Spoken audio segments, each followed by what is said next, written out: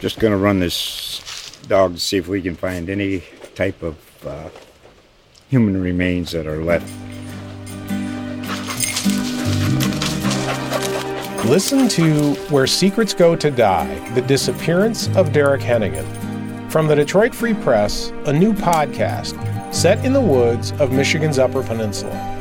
Available on Apple, Spotify, Freep.com, or wherever you get your podcasts. The Duly Noted podcast is brought to you by Zaxby's, the home of handmade-to-order chicken, salads, and more than a dozen mild-to-wild sauces. Stop by your neighborhood Zaxby's today. And by ViStar Credit Union with locations across Gator Country. Visit ViStarCU.org and ABC Fine Wine and Spirits. Always be celebrating.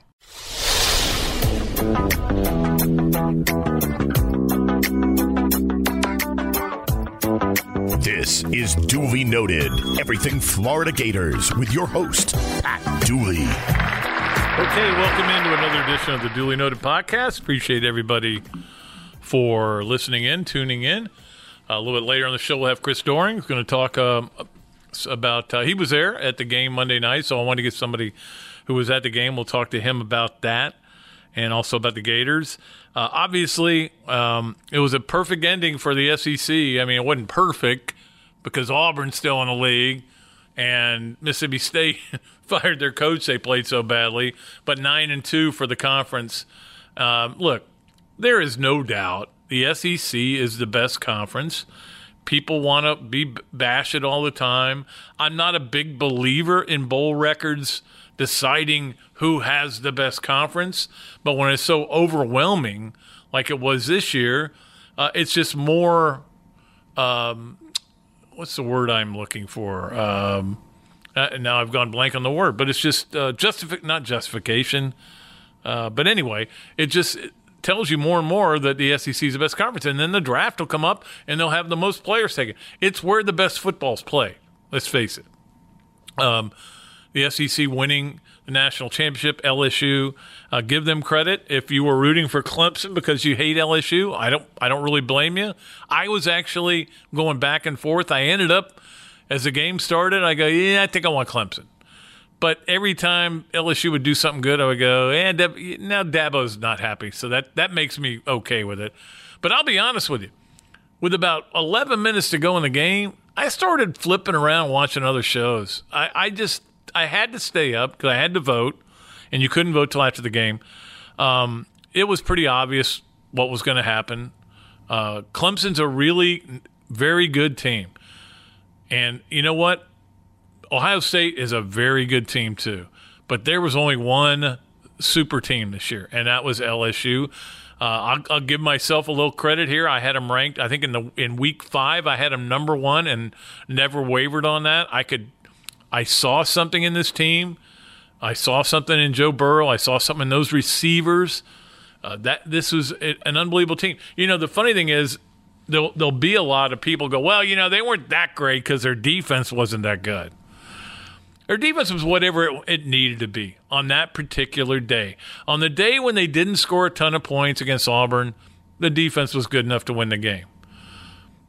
If they needed to give up 28 and could win with 28, then that's what they did. They won with 20. If they knew the offense was going to get in the 40s, they might give up 28. I don't think they always had to play with a sense of urgency.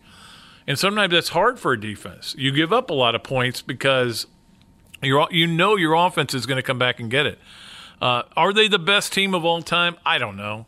You know, we're talking about some great teams in the past and that went undefeated.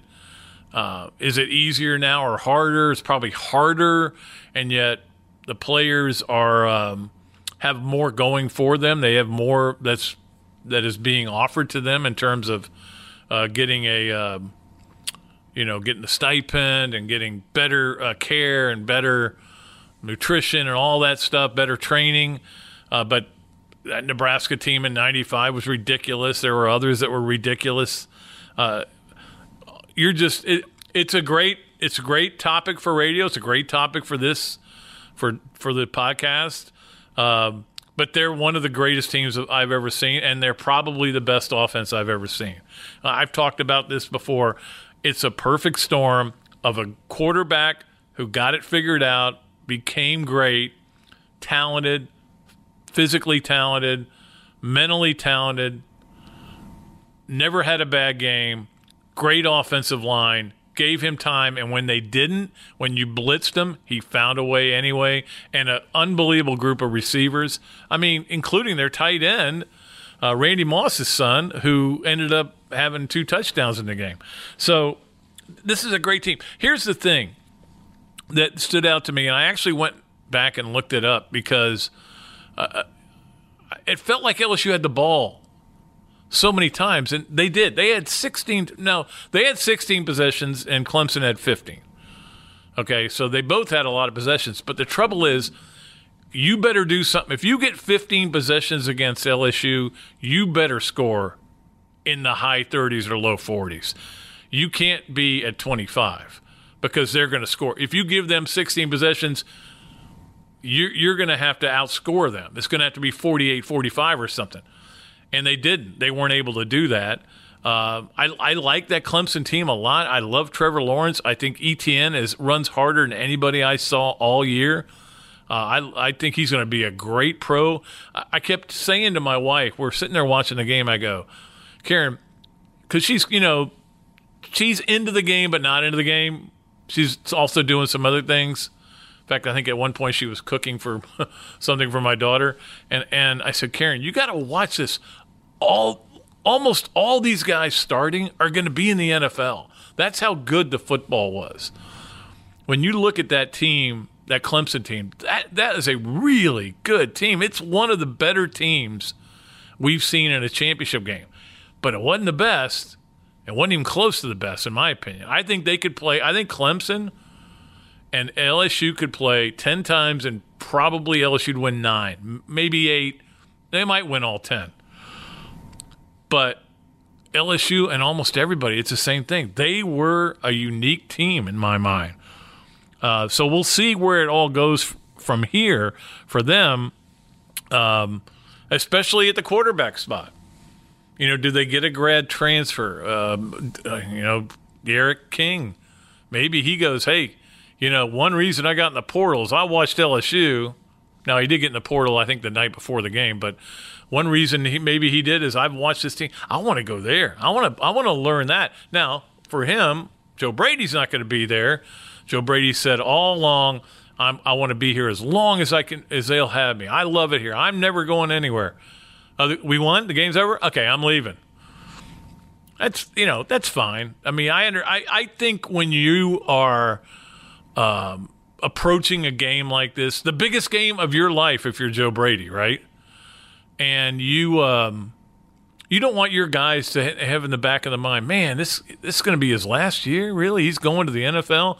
You want them to think, hey, he's going to be here next year too. And especially when you got guys like Jamar Chase and the other kid, Terrace, God, I can't remember his last name. Anyway, who had a great game. But look, when you got 4 receivers like that, now Florida had that this year. They weren't quite that level. I would say there's a real argument between Alabama and LSU who had the best 4 receivers. A lot of NFL people will tell you that it was Alabama. I would argue it was LSU. And Florida was like a notch below in terms of big plays, to make big plays. But now here's the thing they have to deal with. No Brady. And I will say this. There's a part of me that wonders if Joe Brady got too much credit for what they did. I mean, Steve Ensminger obviously did a really good job. The reason I think people were so enthralled with Joe Brady is because LSU never was that team before. They never were this team that you could not stop offensively. They had with that kind of a passing attack. They'd never seen that out of an LSU team before. I mean, I don't care if they had Burt Jones or Zach Mettenberger. You never saw that. But now you saw it and you went, well, it's because they brought in Joe Brady. But, I mean, those guys were kind of connected at the hip and they knew what each other were doing. maybe Joe Brady got more credit than he deserves, but we'll see what he does at Carolina as their offensive coordinator. And if they start lighting things up, man, maybe this may be the next great coach in college or in the NFL too. So, but they also lose a lot. All their juniors pretty much went out. All the ones that you thought might, all did, all declared. Many of them had no choice after Odell Beckham Jr. was handing them money on the sideline, which was disgusting, in my opinion. And I know, in fact, I saw LaMichael Pirine tweeted, well, I'm glad these guys are getting money on the sideline because we work basically as slaves, which, come on, man. That's taking it way too far. I don't think slaves have ever been given all the stuff that you're given as a football player and fed every meal you've ever had. And look, I get the inequities of coaches' salaries versus what college football players get. I understand that. But no, slaves, no. Don't go there. But there were a lot of people saying, hey, look, these guys are going pro winning, but it's a bad look for college football. And LSU first said it was just pretend money, which clearly it wasn't. You could see, you could identify what a 20 looks like. And now they're investigating it. Well, what are they going to do? Ban him from the sidelines? They're going to ban one of their most famous players from the sidelines or something? No, nothing's going to happen here. And probably nothing should happen. It was just a bad look. But it was what it was. So I'm not going to spend too much time worrying about that. So now it's over, college football. And we're going to talk a lot more basketball going forward.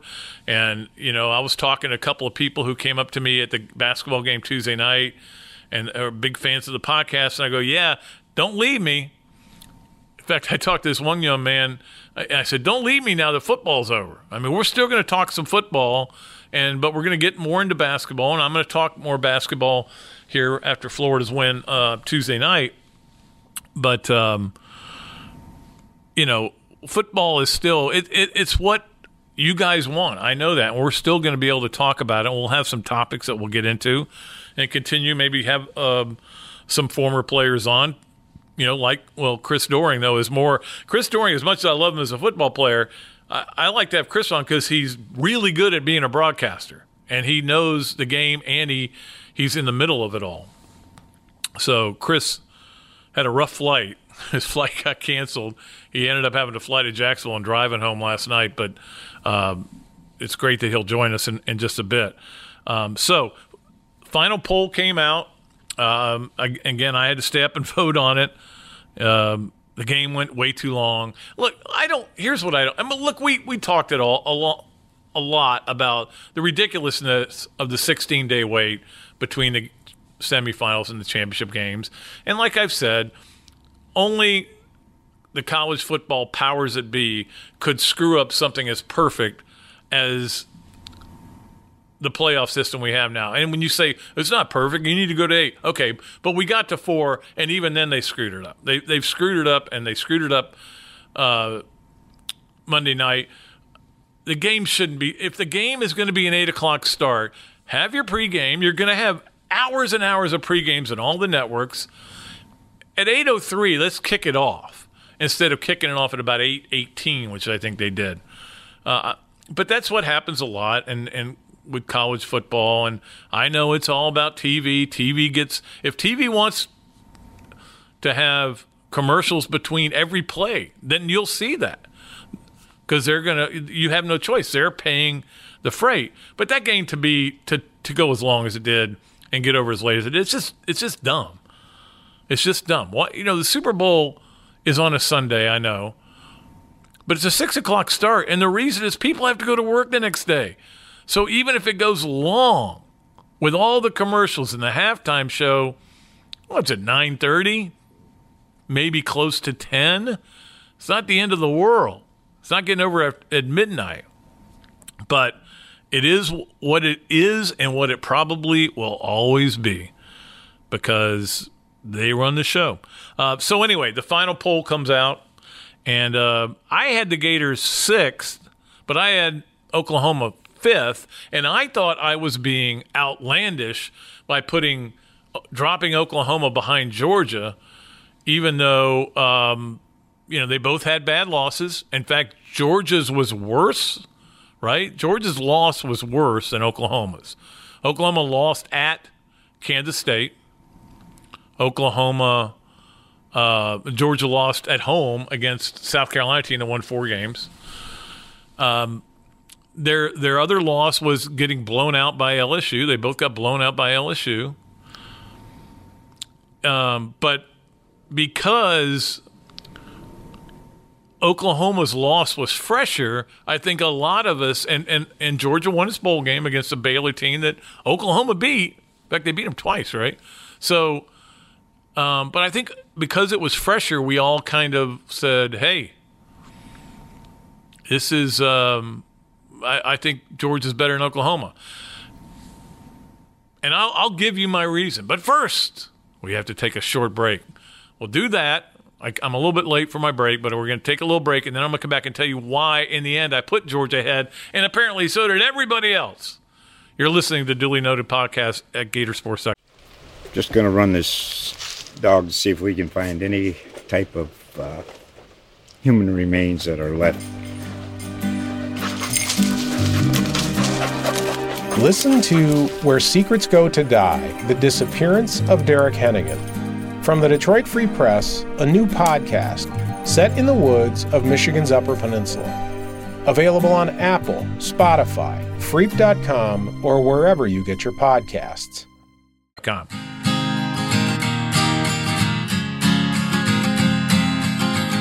At ViStar, we believe in better, especially in helping build a better financial future for our members. So we've reviewed our offerings from the ground up. We've lowered or eliminated over half our fees and enhanced our already competitive rates, saving members more than $1 million this year, in addition to the millions we save them every year. If you believe that saving money is better, join ViStar. We never forget that it's your money. All loans subject to approval, insured by NCUA.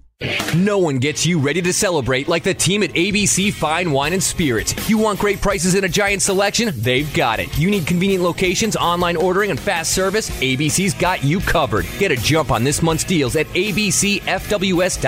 Visit any of their 123 Florida stores today for free samples or get expert advice from their beer, wine, or spirits experts. Don't forget a cigar in their walk-in humidor. ABC is Florida family owned and operated since 1936. ABC. Always be celebrating.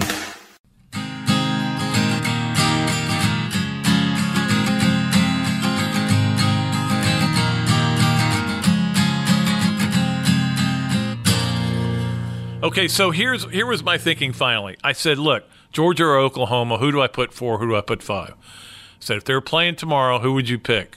I said, I'd pick the Dogs. I would pick Georgia because I think their defense would throttle them. They'd find a way to score enough points because Oklahoma's defense is nothing special. And so that's why I went with Georgia. But, again, so did everybody else. Not everybody, but a lot of people did. In fact, I give my fellow voters and myself credit for not just saying the 4 playoff teams are 1, 2, 3, 4. So I had Oklahoma 4th or 5th. And then Georgia 4th, and then Florida 6th, and Oregon 7. And again, the Florida-Oregon battle was tough. We talked about that in last week's show. You know, I ended up going with Florida 6, and Florida ends up 6. So that the point is, the Gators end up 6th in the country. 11 wins, 6th in the country. Last year, 10 wins, 7th in the country. Pretty good. That's pretty darn good. Well, it's not where you want to be, but it's a lot closer to where you want to be. And that's the point. You're not always going to get there right away. I know Urban Meyer did it in his second year. I get it. I know Steve Spurrier won the SEC in his second year. There were different worlds then. It's a little bit harder now, I think, especially the way teams have started to recruit Florida, even doing a better job, and that's where Florida's got to do the best they can. But you're not going to keep all the great players out of Clemson and Alabama and LSU and Georgia. You're just not going to do it. So I think it's harder to win now. But what Florida's been able to do, what Dan Mullen's been able to do, is certainly get this program closer to elite. They're not elite yet. They're really good. It's a really good program, but it's not quite elite. And I wrote this column in Sunday's paper, and I'm sure some of you read it, maybe all of you read it. I hope all of you read it, actually, about why this feels different 2 years under Mullen versus 2 years under McElwain.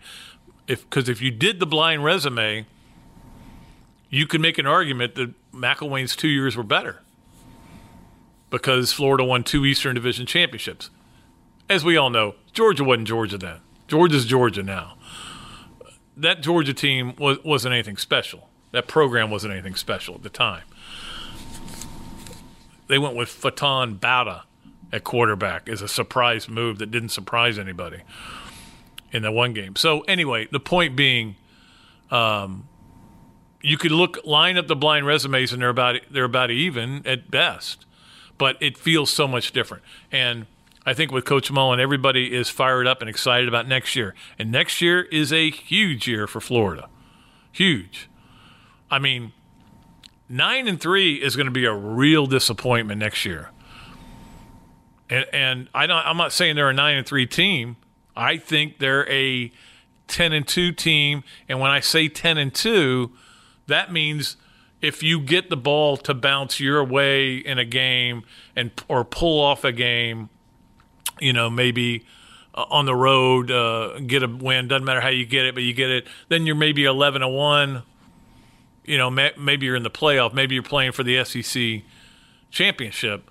And I think the potential is there for that. I like their roster a lot this year. I didn't like it last year. And they overcame the deficiencies they had on the roster with all the guys entering the transfer portal and other guys leaving. But the bottom line is, this is a huge year, and here's part of it is because of the schedule, which is fairly soft, non-conference wise. I think Ole Miss is going to be better than they were. In fact, I know they're probably going to be better than they were under Matt Luke, but they're still Ole Miss.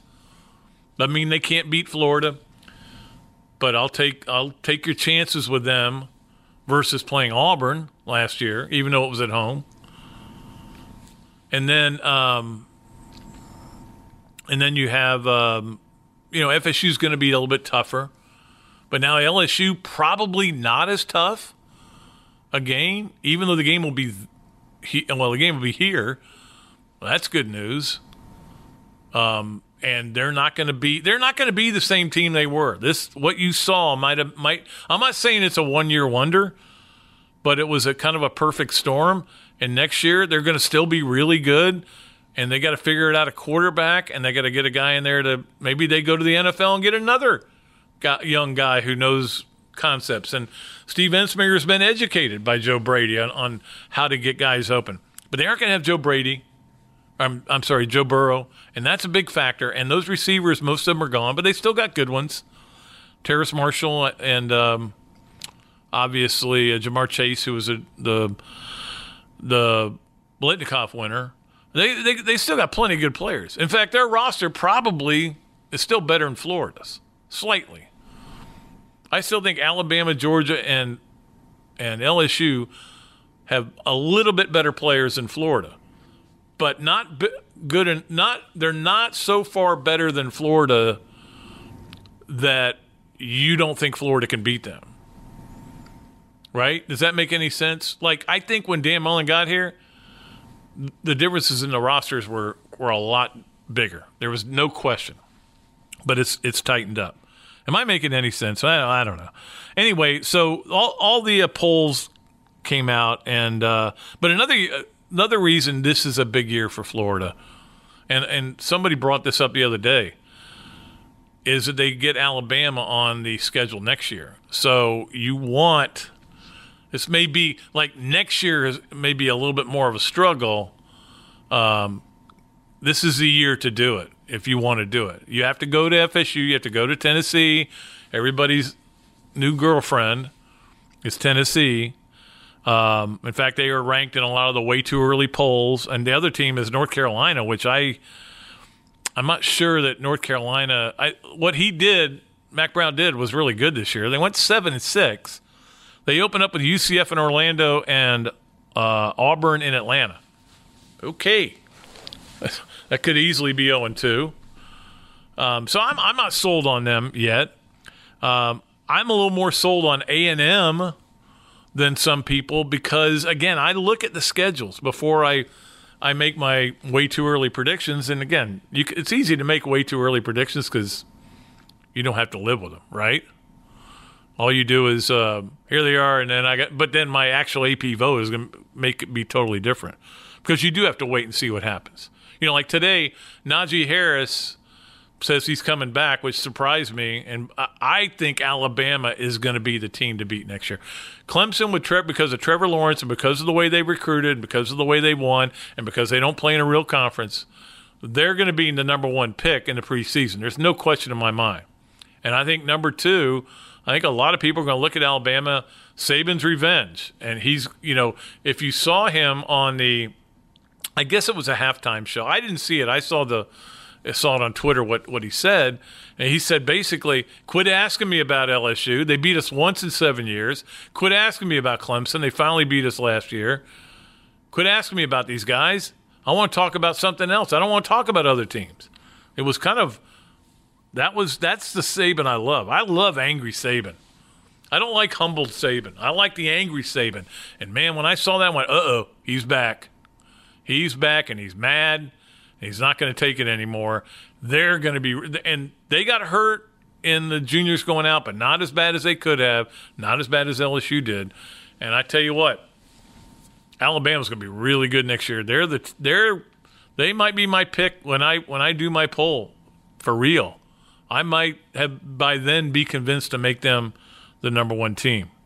So we'll see what happens with all that. I will give the Pac-12 refs missed some calls, obviously. The one where Edwards-Helaire touched the ground out of bounds.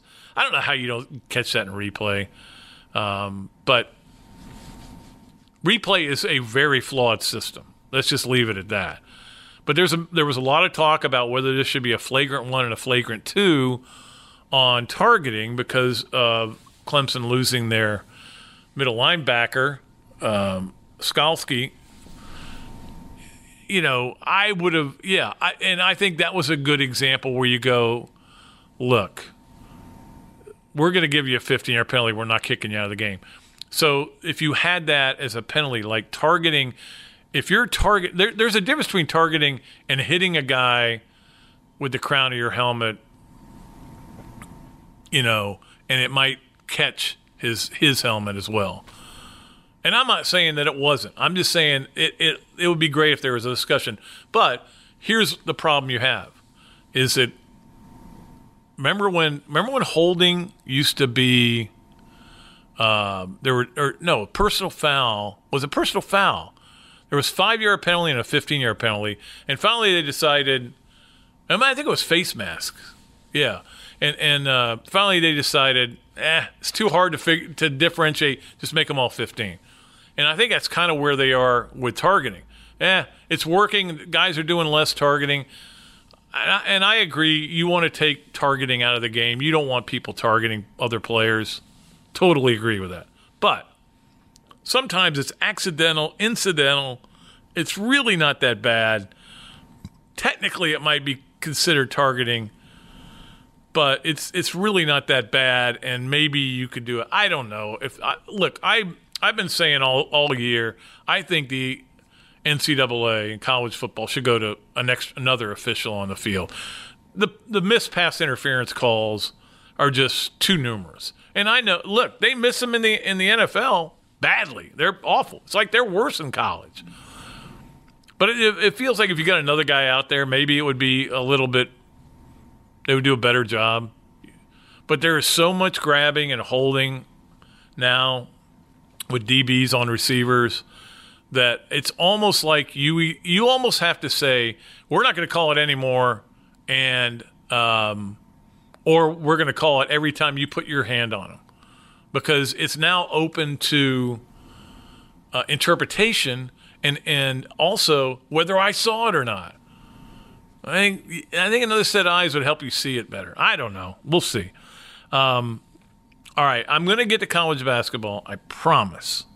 And we'll talk about that, also the scandal that's rocked the baseball world, all that and more. But right now we're going to take a break. When we come back, we'll be joined by Chris Doering, the man, the myth, the legend, one of my best friends. I love having Chris on the show, and we'll have him on. And right now we got to take a break. You're listening to the Dooley Noted podcast at Gatorsports.com.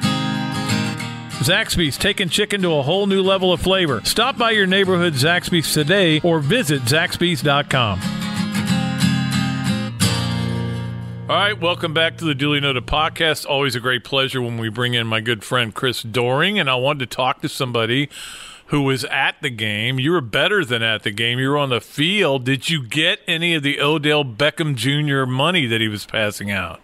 I didn't get any cash, but I almost got my first reception from Joe Burrow. I don't know if you obviously didn't see me on the sideline, but twice in the night, I think he targeted me on the sideline. One time, short hopped me and it bounced over my head, and the second time, it was right at me. I didn't do a very good job of coming back to the ball because somebody stepped in front of me, but I could have easily had my first reception in the national championship game this year, man.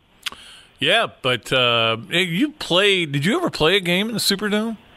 I played 3 of them there, man. That was 94. Thing, Pat. Yeah, well, we played there 94. We played there 93. I guess I only played in 2 of them because 91 I was redshirted. But I was trying to think if you ever played there as a pro. As a pro, I'm trying to think. Did I play there as a pro? I don't remember if I did or not. I'm not sure, but the upgrades have made it considerably more nice than it was when we played there, particularly the turf that's on the field. You remember how hard that turf used to be? It was brutal. Well, when they were showing in the pregame and they were showing the turf, I go, is this the Superdome?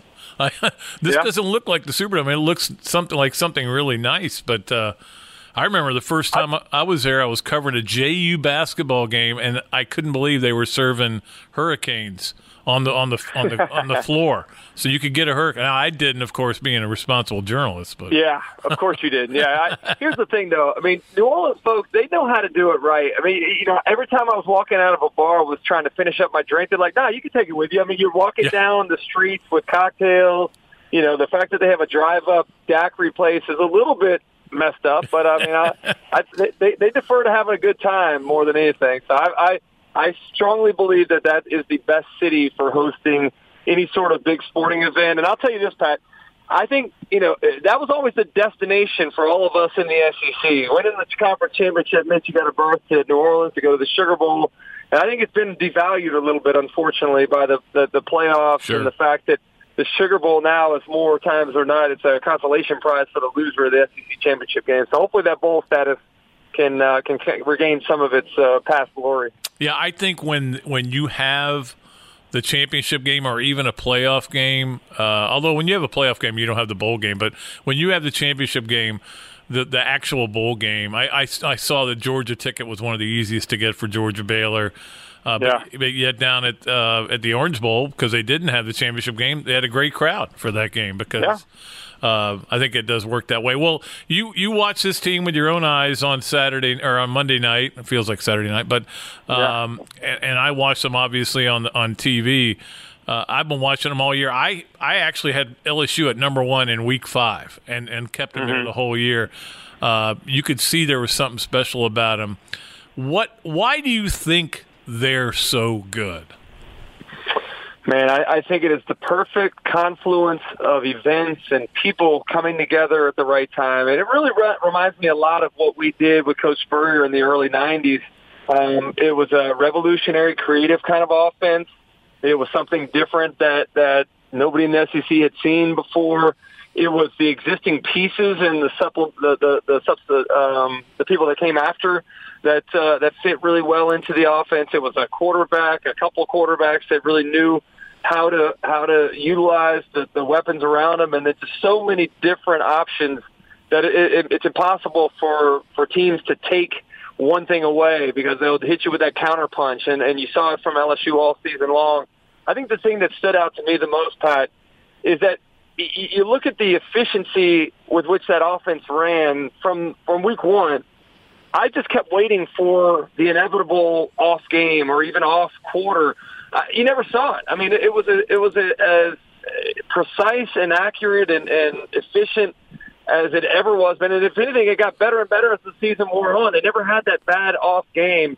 And I think a lot of that's due to Joe Burrow. He really understood what he was doing in that system. But more importantly, I think being the son of a defensive coordinator, I think his exposure to defenses and schemes and coverages and everything else throughout his entire life made it easier for him to understand what he was seeing, made it easier for him to study opposing teams.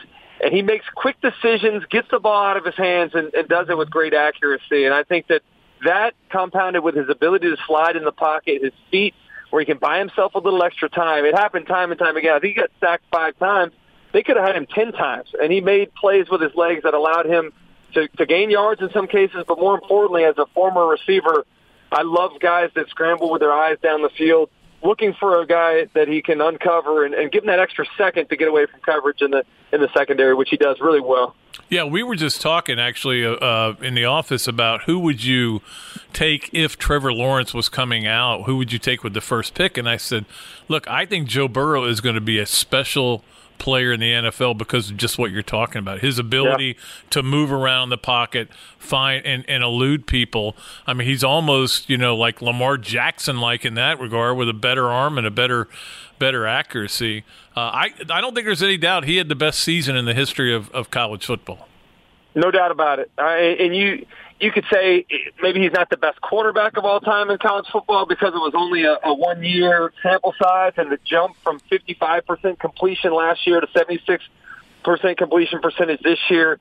It's amazing that all of those people were there. And Pat, I'm the ultimate underdog story, so maybe I appreciate perseverance more than the next person. But, Coach O having a terrible first-time head coaching tenure at Ole Miss and not getting the job at USC after being an interim coach there that had some success. Joe Burrow being cast off from Ohio State, not being wanted by Nebraska twice despite wanting to go there. Clyde Edwards-Helaire being undersized and unrecruited until late. Justin Jefferson being an add-on into that class. I mean, so many of these guys played with chips on their shoulders because they were overlooked at one point in time in their life. And I can tell you firsthand that's the greatest motivator. As opposed to guys that are told how great they are their entire lives, these guys had to fight for everything. And that's why I think you never saw them relax all the way through from week 1 through the 15th game of the season Monday night. Yeah, just what you were saying. I heard somebody say this the other day, and I hadn't even thought about it.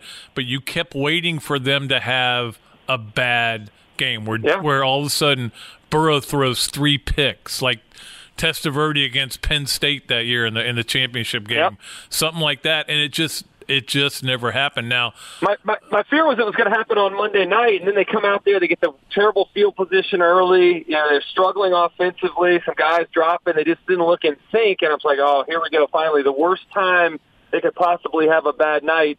And all of a sudden, they figure it out. I mean, remember Auburn gave them a hard time with that 3-1-7 that Kevin Steele threw at them in Baton Rouge. You saw them struggle early in points in some other games, but they always did a good job of regrouping, figuring out what defenses were doing, and finding a way to be successful despite maybe not seeing some of that stuff before. So is this the best team of all time in college football, or do we need a little space? Do we need to let it sink in a little bit more? Now, obviously, you played against one of the best teams of all time in '95 in Nebraska. That still is hard to beat. They just physically beat teams up.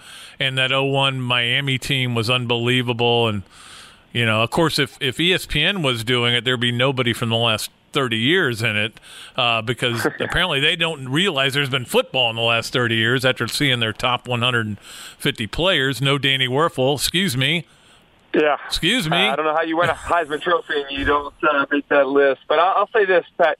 I've always considered that Nebraska team to be the best in college football history. I mean, obviously getting an up close and personal taste of how good they were that night. The size and physicality and speed of that team, not only the first string, but the second and third strings was what amazed me so much. But after seeing what LSU has done this entire season, seeing them in person the last 3 ball games, This is a different era where you got to play 15 games to win it all. You got to play a playoff. Down the stretch, they bludgeoned Georgia, beat the hell out of Oklahoma, and then beat a team that had won 29 games in a row handily, taking down the reigning and defending national champion. I don't know that anybody has a better resume. 7 top 10 victories this year. The resume speaks for itself, but the style in which they won these games, Pat, there was never a 2-minute situation at the end of a ball game, offensively or defensively, where they needed to score or get a stop in order to win. That tells you how much they were in control of these ball games all year long. Yeah, I think there was only twice all year that their fans were nervous, and once was early in this Clemson game, and the other was the third quarter of the Florida game. When the Gators... that was the biggest thing, Pat, and I've said this time and time again. The offense for LSU puts an immense amount of pressure on the opposing, not only the opposing defense, but more so on the opposing offense, because when you have the football, you have to match serve. You have to score touchdowns. You can't kick field goals. And when Florida went down and had that empty possession in the end zone, I think they threw an interception down there. That was the straw that kind of turned it towards LSU because, again, they got the football back and they scored. All of a sudden they win by 14 points. But I thought Florida played LSU as well as anybody did in the entire country this year. Yeah, before I let you go, I want to talk about the Gators and obviously what Dan's been able to do to get back-to-back rankings in the top 7 in the country to win 10 games in 2 straight years, 21 wins. And, of course, the game against Virginia wasn't to everyone's liking because the defense didn't play great, but they won. And that's what he keeps doing is winning. And where you see this program right now? I mean, I see this program. I said it the other night. I was in the Superdome on Monday night on ESPNU radio, and we were talking about who some of the teams could be next year. That could be the next LSU, putting themselves in a position to play in their first college football playoff. I think it's Florida. I mean, Florida went from 4-7 to 10 wins in Dan Mullen's first year to 11 wins last year. The recruiting is been there the last couple of years. If they can hold on to those guys before spring practice, that would be preferable this year. But I think the development, the talent that he now has access to, and coupled with the scheming, I don't know that I've ever seen a coaching staff that's able to cover up deficiencies and maximize the skill on the roster as well as Dan Mullen and his assistants. The fact that they've won some of these games the last couple of years, beating LSU and Mississippi State last season, being able to go and do some of the things this year where their only losses were to Georgia and LSU. I mean, to me, this is a team that's on the brink of breaking through, and I think they believe, and that's one of the biggest things, and they have probably one of the top 5 strength and conditioning coaches in the entire college football ranks in Nick Savage. What he does with those guys is amazing, and I think that's why you're seeing some of these guys make the kind of money they are and why Dan Mullen valued bringing Nick Savage from Starkville as much as he did. He is Chris Doering. You see him all over the place on TV, radio. He does it all. He's the king of all media, I think. I don't know if I think it's been used before, but I appreciate the comparison because I think you and I both love Howard Stern, right? That's exactly right. I appreciate your time. We got to get a break, and we'll come back with more on the Duly Noted podcast here on Gatorsports.com. Zaxby's taking chicken to a whole new level of flavor. Stop by your neighborhood Zaxby's today or visit Zaxby's.com. Okay, let's talk a little Gator basketball here on the Duly Noted podcast. Obviously, Saturday night was an embarrassment. You know, I asked Andrew Nemhart, I said, were you guys embarrassed Saturday night? He said, a little. Yeah, well, I was. I was embarrassed to have that UF diploma up on my wall because that was bad. But I kept telling myself once I calmed down from it, look, college basketball makes no sense this year. None whatsoever. So just keep watching the games and see how it all goes through. Gators turn around, play great defense against Ole Miss. Now Ole Miss missing their best player. I mean, I don't think they ever really had a chance. They played hard, but it didn't do them any good. And again, Saturday, they're going to play a really good Auburn team that's right now undefeated going into tonight's game with Alabama, which is kind of a pick 'em game because it's at Alabama, and Alabama's got the talent to beat them, and wouldn't be surprised because it's a crazy, crazy basketball season. Nobody can sit here and go, I know who's going to be in the Final Four. Give me one team that you know is going to be in the Final Four. You can't do it. The Baylor team is coming in here in 2 weeks, is ranked number 1 according to the net rankings. Who knows whether they end up, they even get to the, to the Elite Eight or the Sweet 16, because everybody seems to have flaws, and it's a topsy-turvy basketball season. And that sounds like it's going to be great. You know what I mean? When we get to the postseason, like it's going to be crazy and wild, and I hope so. But for Florida, they got the win. Won easily. It was a very comfortable win. It was a drag of a game. It just felt like it would never end. Guys doing replay reviews on who touched the ball last with a minute to go in a 19-point game. You need to get over yourselves. You need to just give the other team the ball. That's fine. Give them the ball. In fact, give it to them on the next play, too. That's fine. They're not going to come back from 19 down with a minute to go. Keontae Johnson, again, played like I like to see him play. He is really the glue of this basketball team. And they're still a strange team. I think part of the problem with this team, and one reason sometimes they play so bad, is they don't have that energy. Now, we saw, and I'm not saying they don't play hard. I'm just saying that click where, okay, we got to click it on, guys. They always can't do it. They turn the engine sometimes, and it's like, won't go. And I think it's in the personalities, and maybe even in Mike White's personality. You could argue that. He's not a jump on the guy's kind of guy, and part of that reason, he said, is he needs to be more patient because it is such a new team. It's a young team with their arguably best player and best known player is in his first year, in Kerry Blackshear. So, Mike White gets his 100th win. He did it in 4 more games than it took Billy Donovan to get there. Billy didn't inherit as good a team as Mike did. Mike talked about this. I thought it was really interesting on Tuesday night, talked about how he regrets the first team. That first team, he just couldn't get it out of them, and they were better than than the record showed.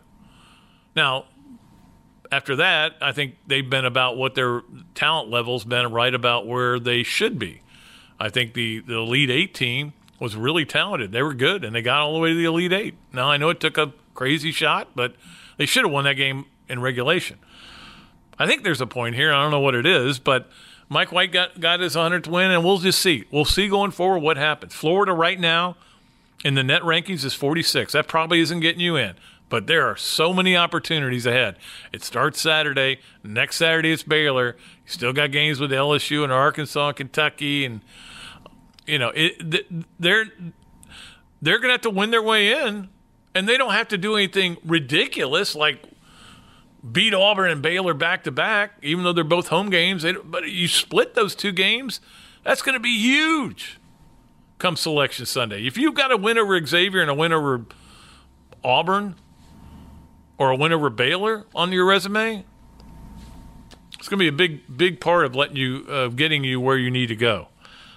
So we just got to kind of wait and see with this, because it is a weird year. Look at this. Missouri can't shoot a lick, right? They play Florida. Florida doesn't play defense. They give up 91 points. Missouri makes everything. They cannot miss. They turn around Tuesday night, go on the road, play Mississippi State team. It's, pretty mundane, average team. They score 45. They make 3 3-pointers. It's just the way it is in college basketball this year. All right, and we'll talk a lot more, as I said. In fact, I was going to have Mark Wise on today, but he's out at the Arkansas game and was going to talk to Musselman, and so I'm going to try to get him on next week. I love talking basketball with Mark because I learn so much every time I talk to him. But I do want to get into some more things. I know we're going to go long again, and I know some of you said, keep going longer. We love it. So I want to talk about the scandal that's rocked baseball.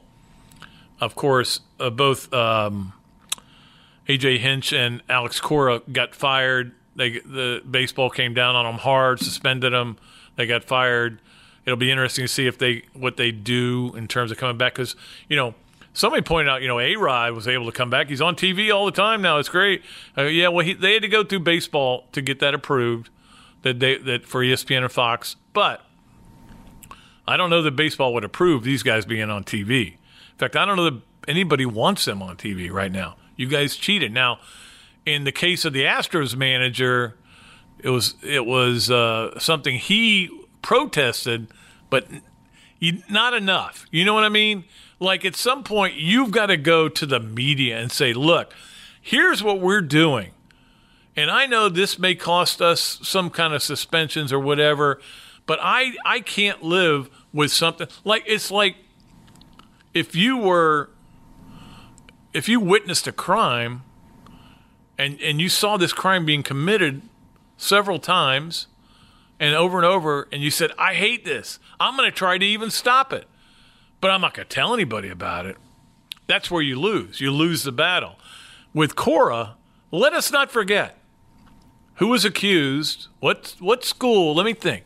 What school was accused of stealing signs electronically in college baseball? What school would that have been? I think that was Miami. In Miami, they never lost at home. They won every regional at home. They always got regionals at home. They always ended up in the College World Series. And a lot of people believe it's because they were stealing signs and that was part of it. It wasn't the only reason. They had great players, but that there was some sign stealing. Mike Martin, the FSU coach, accused them of that. Everybody talked about it. Every Florida coach I've talked to has talked about it. And what they had was a setup where in their locker, in the home dugout, they had this great, unbelievable locker room. You could go in there and cool down in between innings and stuff. And that apparently is where they stored their equipment that, again, I don't know this, but everybody says that's what they did to steal signs. And, of course, Alex Cora, who was kind of behind the Houston sign-stealing thing, played at Miami. All right, so, in fact, we were talking about this yesterday. Miami notoriously, in a 3-game series, would win the first game, and I'm talking about in super regionals, and lose the second game because they had to be in the visiting dugout and then win the third game back in the home dugout. There was a track record there. But at any rate, it brings up the when are you cheating and when are you not cheating? And to me, if you're stealing signs because you're reading them, you're reading what the third base coach is signaling in. Oh, they're going to bunt here. They're going to bunt. Everybody get ready for the bunt. I have no problem with that. Rick Eckstein was one of the great sign stealers of all time. But if you're doing it electronically, totally different. It's like the difference between, hey, I read that guy's lips and they're running draw play here. Okay. Or if you're the Patriots and you're videoing it, video and signals, and then figuring out what they're doing. It's a difference between if you can just see it. Like, for example, I remember Andrew Jones was up playing the Mets. I think it's a Game 7.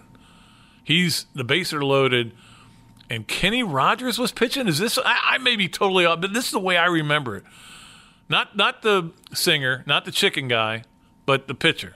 And he's pitching, and I could read his lips on the mound. He goes, curveball.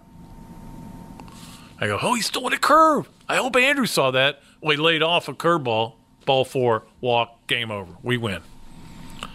That's fine. You just can't do it electronically. And we'll see if that's as far as this thing goes. But it is a real stain, I think, on Houston's World Series. So we'll see. Well, both World Series. All right, some other news. And Luke Kuechly retired, and I don't know if this is going to be a trend that continues, but we saw it with Andrew Luck. We saw it with Gronkowski. These guys just don't want to do it anymore because physically the game is just taking a toll on them, and especially you feel like with Kuechly it was a mental thing where, look, I can't run as hard as I can and tackle you as hard as I can tackle you anymore because I'm afraid I'm going to end up like, Mike Webster or Junior Seau or somebody like that. And I look, it's great if you've got the money. If you can financially do it, great. And I'm sure he'll be on TV. There's this big bidding war going on for Tony Romo. He may end up replacing him, and he'll be fine, right? I give a guy credit when he understands that, when he grasps the severity of it. So we had that this week. We also had the oddest thing today was waking up and finding out Art Briles is going to be the new coach at Missouri State, and you're about to rip Missouri State, and then they go, no, it's Bobby Petrino. So we were going to go bad, and we just went bad. We didn't go all the way bad. We didn't get a guy who fostered a culture of rape. We went with a guy who is one of the biggest scumbag jerks in the world. And he is. I can't stand Bobby Petrino. I'll be rooting against Missouri State till he gets another job somewhere else. It's like Pat Forty pointed out on Twitter, every team he has left, Petrino, has resulted in an apology of some kind.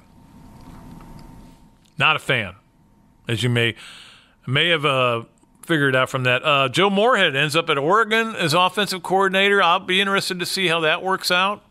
I mean, he wasn't a great offensive coordinator. He was good at Penn State. He went to Mississippi State, and it was just a disaster. It wasn't a good culture fit, as they all wanted to say. It just didn't work out there, and it was like a bold hire anyway. Maybe not as bold as Mike Leach, but we'll see what he does at Oregon. And we have this lawsuit now against Penn State and James Franklin that he kind of fostered a culture of hazing. I don't know how much of this is true, but what I think everybody got really frustrated, or I don't know what's the right word, freaked out about is when players were being told by other players on the team, "I'm going to Sandusky you," and that is just way over the edge. Just to say it is way over the top. Okay. And we'll see where that goes. Again, I don't want to rush to judgment, but I felt like it was worth mentioning. Also, this Hall of Fame thing, and I'll get to three things, I swear. This Hall of Fame thing, where they're letting a bunch of guys in, basically, because it's the 100th year of football. And Harold Carmichael got in, which I'm happy with. I met Harold Carmichael. He was from Rains High, so when I was in Jacksonville, talked to him. First guy ever to wear number 17 to get into the Hall of Fame. Did you know that? Steve Sable got in. That's great. Drew Pearson did not, and he was mad. If you've seen the video, he is really angry. I think he's a marginal guy, but the reason I bring it up because the Hall of Fame is kind of weird anyway in pro football. It's quite an honor, but it's kind of weird the way they do it. Anyway, it got me to thinking about why there aren't more people in the Florida Ring of Honor. And a lot of the restrictions that are put on it are because of this very thing. All right, if you say, look, we're just going to put a Gator grade in every year, and then all of a sudden guys keep getting their feelings hurt and they're angry and they don't want to, I don't know, I'm not going to any more Gator games because they don't get in for 5 or 6 years. That was kind of the Jeremy Foley argument against just willy-nilly putting players in because they were great players and making it a criteria that was very restrictive. Now, I don't totally agree with that, but I see his side of it a little bit better after this. Anybody, you with me on that? Okay. I still think there are guys who need to be in the Ring of Honor that I would put in. But I get what his argument against that was if you put in guys just because you think they were great players, you're going to have people whose feelings hurt. Yeah, I think Lomas Brown should be in. I think, personally, I think Carlos Alvarez should be in. But I think Percy Harvin should get in. But none of those guys ever has a chance of getting in. Anyway, All right, we have gone long enough here, haven't we? Let's do 3 things. It's time for 3 things.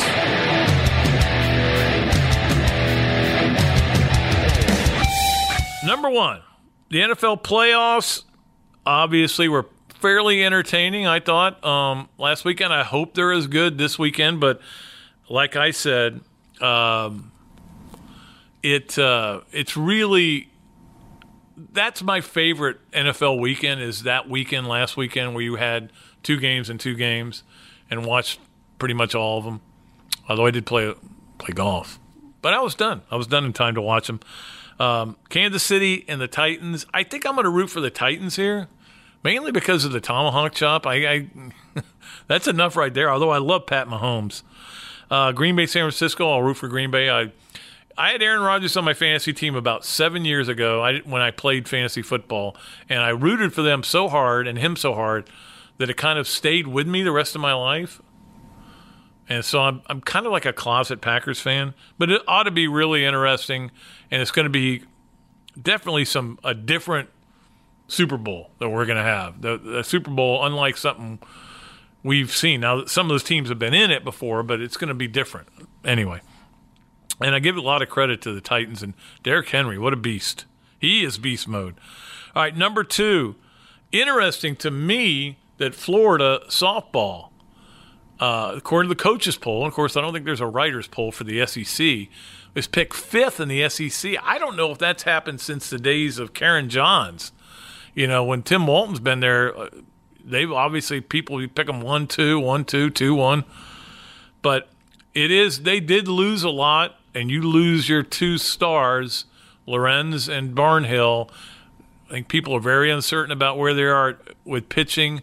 But let me tell you what, don't ever sleep on a Tim Walton coach team.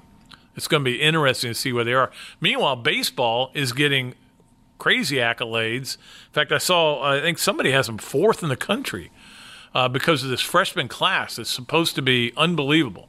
Fires me up. I love going to college baseball games, and I love covering them. So I'm ready for a little college baseball. And the overlap of college basketball into college baseball and college softball, it's cool. Also, you know, men's tennis, they're playing today. You're probably, by the time you're listening to this, they're probably already playing 5 o'clock against number 2, 1-2, Florida, Texas. So that's cool too. So, and that's one, I've said it a million times, I'll say it again. One thing I love about living in this town is the athletics are so great, and I'm a sports fan, and I like all sports. You couldn't live in a better place in terms of just being able to go watch high-level athletics. Finally, number 3, Twitter has got to change their way of illustrating who is trending, because when you put up there who is trending, you scare me a lot. Today, it was Pat Benatar, and I went, oh no, Pat Benatar's gone. No, people were just mad because the quote-unquote Rock and Roll Hall of Fame, and literally cannot use enough sarcastic quote marks around that. It is not a Rock and Roll Hall of Fame. It is a Hall of Fame for music. It's not a Rock and Roll Hall of Fame. Whitney Houston's going in, okay? It's not a Rock and Roll Hall of Fame. But people are mad that Pat Benatar got snubbed again. I totally agree. She is unbelievable, was unbelievable. I'm a huge fan. Promises in the Dark. Come on, man. You should just get in just for that. But every time, I'll be on there and I'll go, oh no, did he die? You have to go and look at it. Oh, no, he just said something stupid, or he just did this. Anyway, Pat Benatar belongs in a Rock and Roll Hall of Fame, and again, but it's not a Rock and Roll Hall of Fame. It's basically done by people in the business who have a vested interest in who gets in, not in who they think should get in. Okay, that's all I have to say about that. All right, that's going to do it. Thanks to Chris Doering for coming on. I think we're going to get Mark Wise next week. We'll see if his schedule will allow it, and we'll be back with another Dooley Noted podcast. I appreciate your time. Until next time, this is Pat Dooley, sports columnist of the Gainesville Sun, saying I'm deep, I am way back, and I am out of here.